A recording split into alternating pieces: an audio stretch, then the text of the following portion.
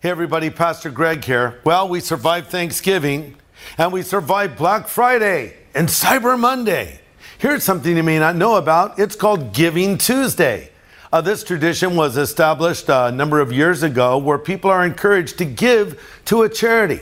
Hey, did you know Harvest is donor funded? That simply means that your support is what enables us to continue to do what God has called us to do. And what has God called us to do? He's called us to preach the gospel and to teach the word of God. We want to keep doing that in this coming year. So today, on Giving Tuesday, would you prayerfully consider sending a gift our way? We'll put it to good use, and I want to thank you in advance. The place to send it is givingtuesday.harvest.org.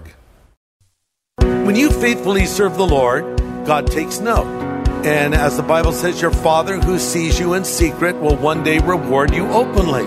So the key is just be faithful in what God has set before you. Jesus could come back at any time. So many wonder what we should be doing while we wait. Well, Pastor Greg Laurie says the answer is clear. Make every day count. Live every day as though it were your last day, because one day it will be. This is the day when the lost are found. This is the day for a new beginning. Amazing grace, how sweet the sound. Again you hear all the angels are singing. This is the day when life begins. Just before we head out the door for vacation, many of us work like crazy to make sure everything's in order before we leave. If certain things are neglected, the consequences could be unthinkable. Well, someday soon, Jesus will return, and we need to make sure everything's in order before we leave, or the consequences could be unthinkable. And coming up today on A New Beginning, Pastor Greg Laurie helps us make sure our priorities are in order, and that we place our trust in the Lord. This is the day when life begins. We're starting a new series, and the title of this series is The End of the World. What does the Bible say? Grab your Bible and turn to James chapter 5, because we're going to discover 5 takeaway truths on how to live as a last days believer. James 5, I'm starting at verse 7. Dear brothers and sisters, be patient as you wait for the Lord's return. Consider the farmers who patiently look for the rains in the fall and in the spring.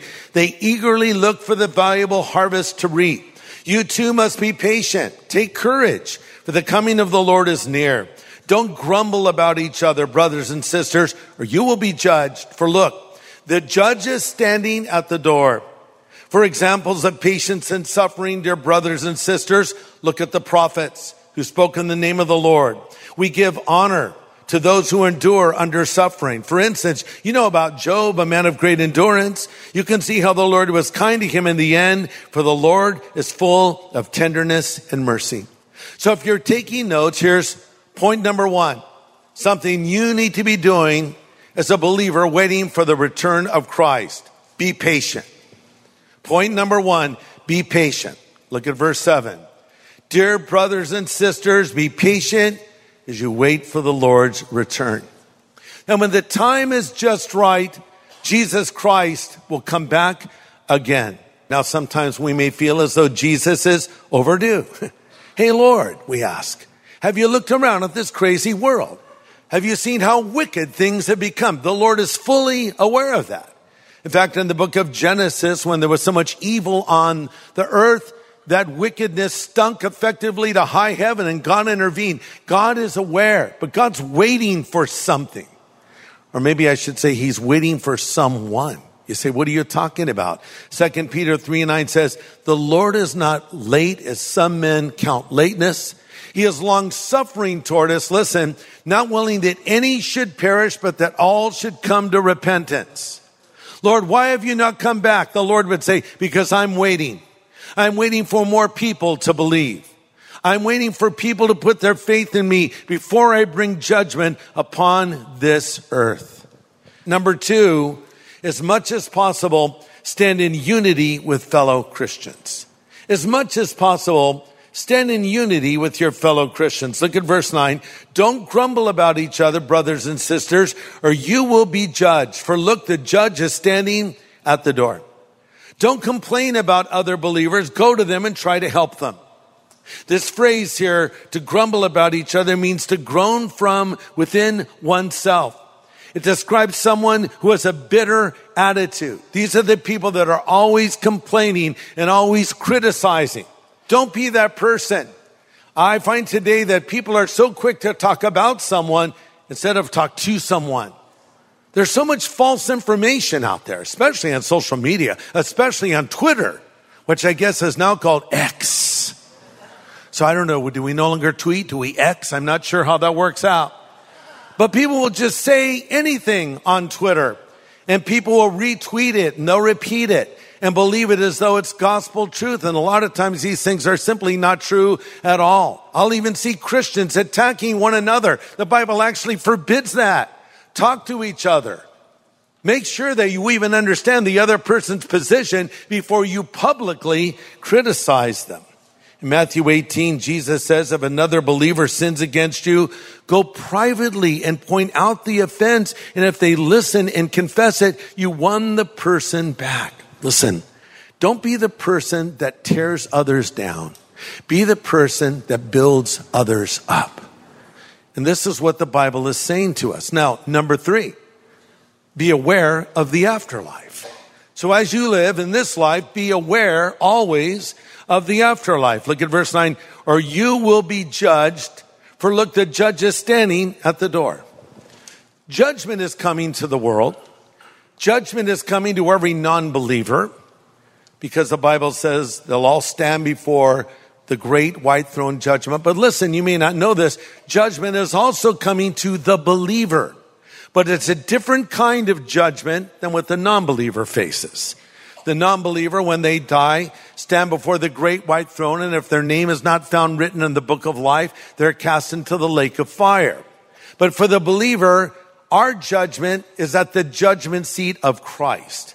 And 2 Corinthians 5:10 says we must all appear before the judgment seat of Christ, and each one may receive the things done in the body according to what he has done, whether it be good or bad. So this is not a judgment to determine whether or not you get to heaven, because in fact this judgment takes place in heaven. This is more like an awards ceremony where rewards are given out. You see, when you faithfully serve the Lord, God takes note. And as the Bible says, your Father who sees you in secret will one day reward you openly. So the key is just be faithful in what God has set before you. God will not hold you accountable for what he has called me to do. He won't hold me accountable for what he has called you to do. Each one of us will stand before God. But the good news is that rewards will be given out, and I think there'll be some surprises in heaven. There'll be people that will be rewarded and will say, I never heard of them. They never pastored a church. They never wrote a book. They never ran a Christian worship band. Who is this Maud Firkenbinder? I just made her name up. I don't think she exists, but just some little old lady you never heard of before, who faithfully prayed for others and did what God had set before her, and she will be rewarded. So we'll stand before this judgment, but the key is be aware that life is short. There's an afterlife. Make every day count. Live every day as though it were your last day, because one day it will be. Point number 4, be courageous. Be courageous. Look at verse 8. Take courage, for the coming of the Lord is near. So as I wait for the return of Jesus, it should cause me to be bold and courageous. The New English Bible translates this verse as, put iron into your soul. It's also translated to be resolute. And by the way, that's the same word that is used to describe Christ going to the cross. He resolutely set himself to go to Jerusalem to be crucified. We need to be resolute. We need to be courageous. We need to be bold. You say, well, I'm not bold by nature. I'm a bit timid and I'm a bit afraid. Well, you need to get your eyes off of yourself and put them on the Lord and on the afterlife. I think of young Stephen, the first martyr of the Christian church. Courageous young guy, wouldn't back down. He was standing before the Sanhedrin. That was the ruling body of the time. They ruled in civil and religious matters. They were sort of like the Supreme Court of their day. And so Stephen is standing before him and he begins to boldly proclaim the gospel. And while he was doing that, the people that were watching noted that he had the face like that of an angel. So there was something happening with his face and his countenance where he was almost glowing. And they noted that. And why did he have the face of an angel? Because he was getting a glimpse into heaven. In fact, we read in Acts 7:55, Stephen, full of the Holy Spirit, gazed steadily into heaven and saw the glory of God. And he saw Jesus standing at the place of honor at God's right hand. And he said, look, I see the heavens open and the Son of Man standing in the place of honor at God's right hand. They freaked out. They put their hands over their ears and they began to hurtle the rocks at Stephen, and he died a horrible, violent death. And we read in Acts 7:59, as they stoned him, he prayed, Lord Jesus, receive my spirit. And he fell to his knees shouting, don't charge them with this sin. And with that, he fell asleep. Wow. Where did he get that courage? He had his eyes on Jesus. And he was thinking of the afterlife. And isn't it interesting that Jesus was standing at the right hand of God? Every other time we read of Jesus in heaven, he's sitting at the right hand of the Father. Here he's standing. Why was he standing? I don't know. I'll give you my opinion. I think he was standing in honor of the first martyr of the church. Come on home, son. I'm proud of you. And with that, he fell asleep, the Bible says. What an interesting description to describe that. Here is this young man dying a horrible death, and he fell asleep. But that's what death is like for the believer. It's like falling asleep. By the way, this phrase is never used of the death of the non-believer, only the believer. So do you like to fall asleep? Generally you do. If you're older, you like to take naps. If you're younger, you never like to wake up till like 12 or something, right? So sleep is not something we have to be afraid of. And so we need to be courageous. Pastor Greg Laurie will have the second half of his message in just a moment. So many listeners have commented on the help they receive from Pastor Greg's teachings. God's Word ministers to them, and it often gets them through some of their darkest hours. Hi, Pastor Greg. I want to send you an enormous thank you. In spite of the unrelenting years' worth of storms I've been going through, Jesus has been my rock, in large part through your daily podcast messages. Your humor made me laugh on days when I struggled not to cry. And your impactful, practical message picked me up on days I felt like I was on the floor. While the storms in my life have not subsided, they no longer make me feel like I'm drowning. God bless you, Pastor Greg, for your constant support and encouragement. We're so happy that these daily studies are touching and changing lives.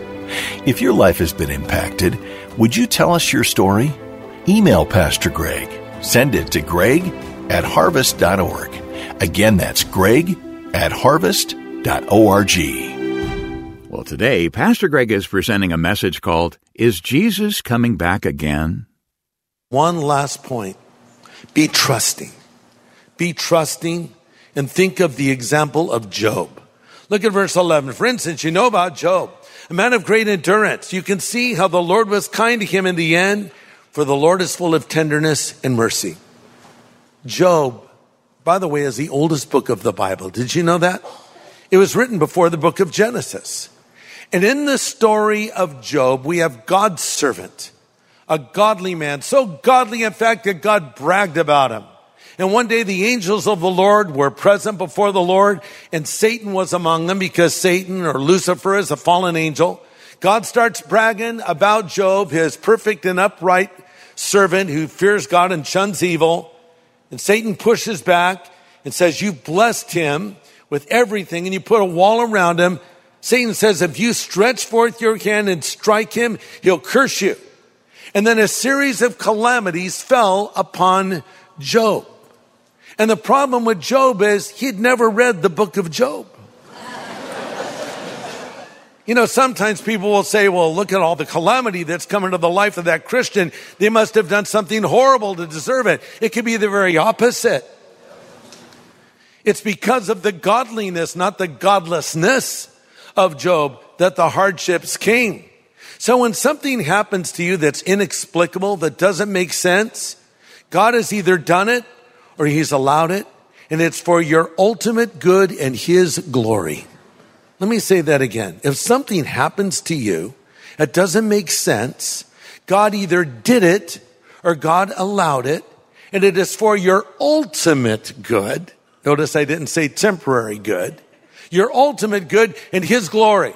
Because he promises that all things work together for good to those that love God and are called according to his purpose. But what is God's end game?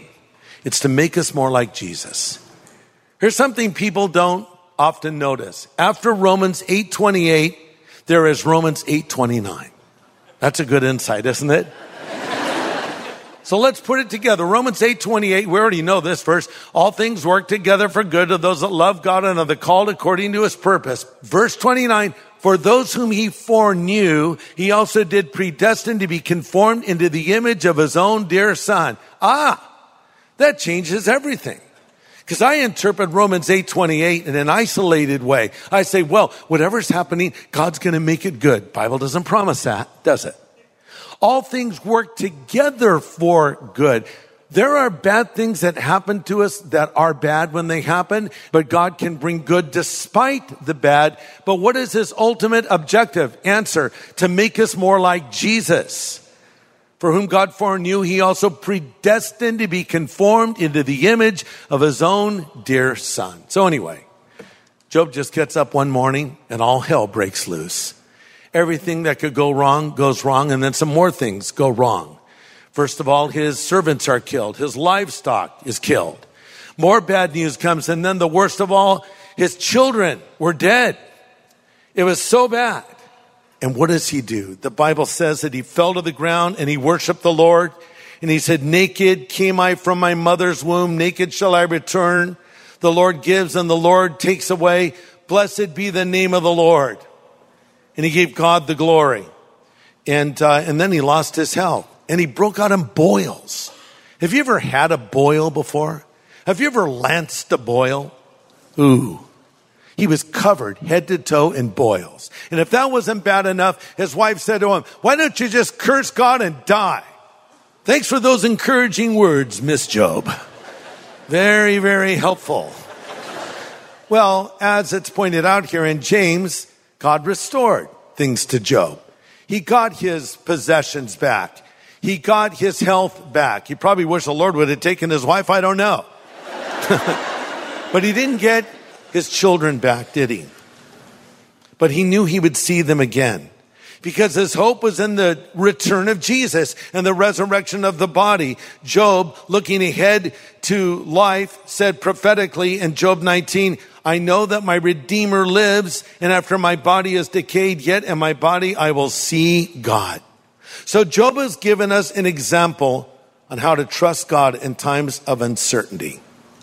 So what are we to do as we await the Lord's return? To review, here are the 5 points. Number 1, be patient. Number 2, as much as possible, stand in unity with fellow Christians.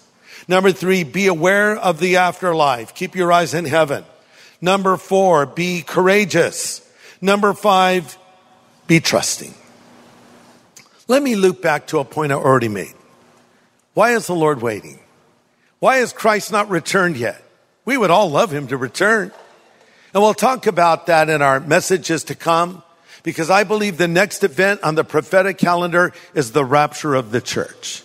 When the Lord will come in a moment, in the twinkling of an eye, the dead in Christ shall rise first, and we which are alive and remaining shall be caught up to meet the Lord in the air. And by the way, that word caught up comes from the Greek word harpazo, and we get our Latin translation rapturus from it and our English word rapture from it. So we're caught up to meet the Lord in the air. Call it what you like, the rapture, the rapturus, the harpazo, the great escape. It's all good. He's going to come and call us to heaven. That is the next thing I think will happen on this calendar of end times events. But it hasn't happened yet. Why? The Lord's waiting. What if he was waiting for one person? What if you actually knew who that person was? Would you be tempted to put a little pressure on them? Dude, could you believe so we could all go to heaven already? Come on. Imagine if you were that person. Lord said, I'm just waiting for you. And you believe and we're called up to be with the Lord. That's why you need to be ready, because the Bible talks about two in a field. Jesus actually said this. There'll be two in a field. One will be taken and the other left. Two will be grinding at a mill. One will be taken and the other left. Two will be lying in a bed. One will be taken and the other left. And then he says, watch therefore, for you don't know when the Lord is coming. That shows it's a universal event. Some are working in a field. Some are laying in a bed. So it's going to happen globally.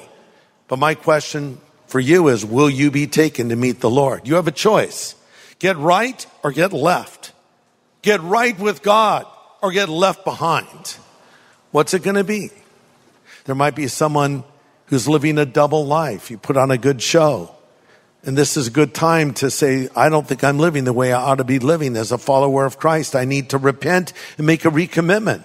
And there might be another person who would say, I'm not even sure if I'm a Christian. I don't know if Christ is living inside of me. And I don't know if I'll be ready for his return, but I want to be. Well, you need to make that commitment to Jesus. So let's pray. And I'll extend an invitation for you to put your faith in Christ or make a recommitment to him. Let's all pray. Father, thank you for your word to us. Thank you for your love for us. Thank you for sending Jesus to die on the cross for our sins. And Lord Jesus, thank you for coming and laying your life down. And now I pray for anybody here or anyone who is watching wherever they are, if they don't know you, if they don't have a relationship with you, if they're not sure that their sin is forgiven, speak to them now and help them to see their need for Jesus and help them to believe. Now, while our heads are bowed and our eyes are closed and we're praying together, maybe there's somebody here that would say, I need Jesus. I need to come into this relationship with him. I want to be ready when the Lord comes. I don't want to be left behind. Pray for me. If you want Christ to come into your life, if you want him to forgive you of your sin, if you want to be certain that you will go to heaven when you die, if you want to be ready for the Lord's return, pray this prayer out loud after me right now. Pray these words. Lord Jesus, I know that I'm a sinner, but I know you're the Savior who died on the cross for my sin and rose again from the dead. I turn from that sin now, and I choose to follow you, Jesus, from this moment forward. Thank you for hearing this prayer and answering this prayer. In Jesus' name I pray. Amen.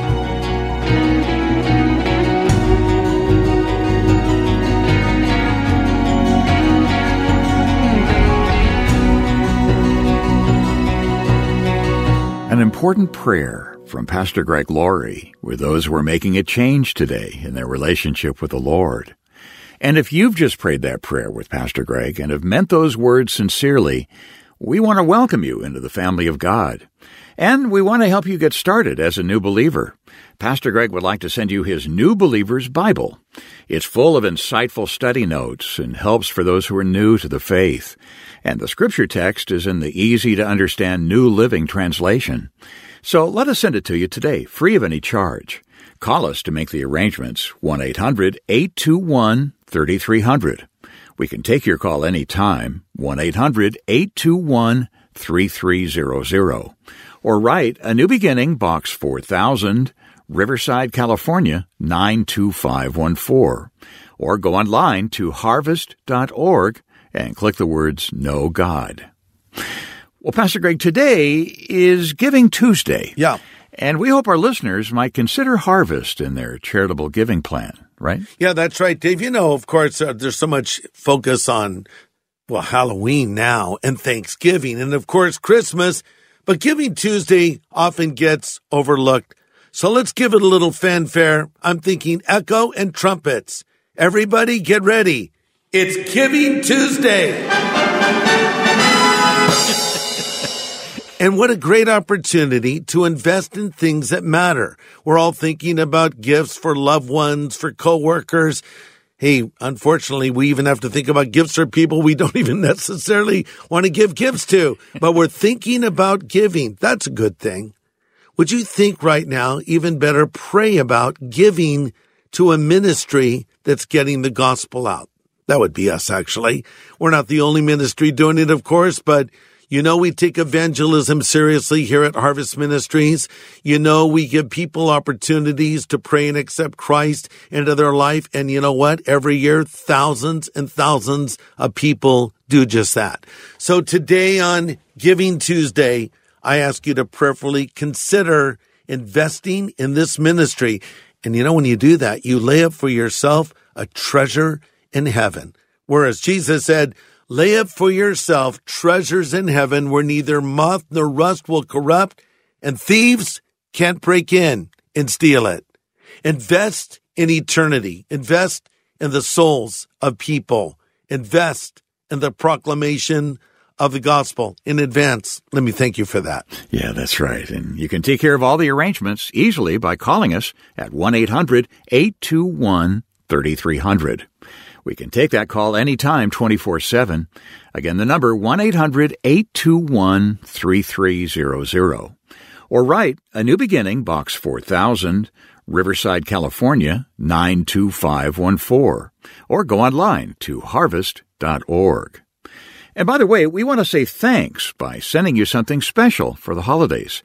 Well, Pastor Greg, this is a new book you've just completed. Isn't that right? That's right. It's a Christmas devotional called Heaven's Light Breaking.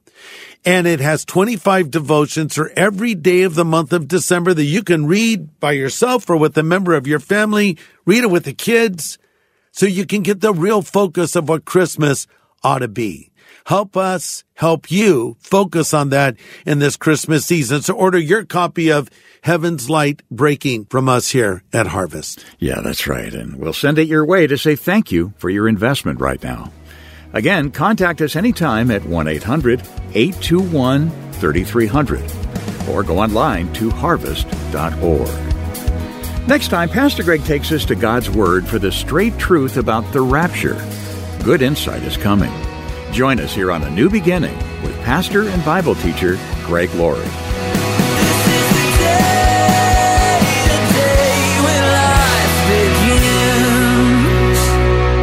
Thanks for listening to A New Beginning with Greg Laurie, a podcast made possible by Harvest Partners, helping people everywhere know God. Sign up for daily devotions and learn how to become a Harvest Partner at harvest.org.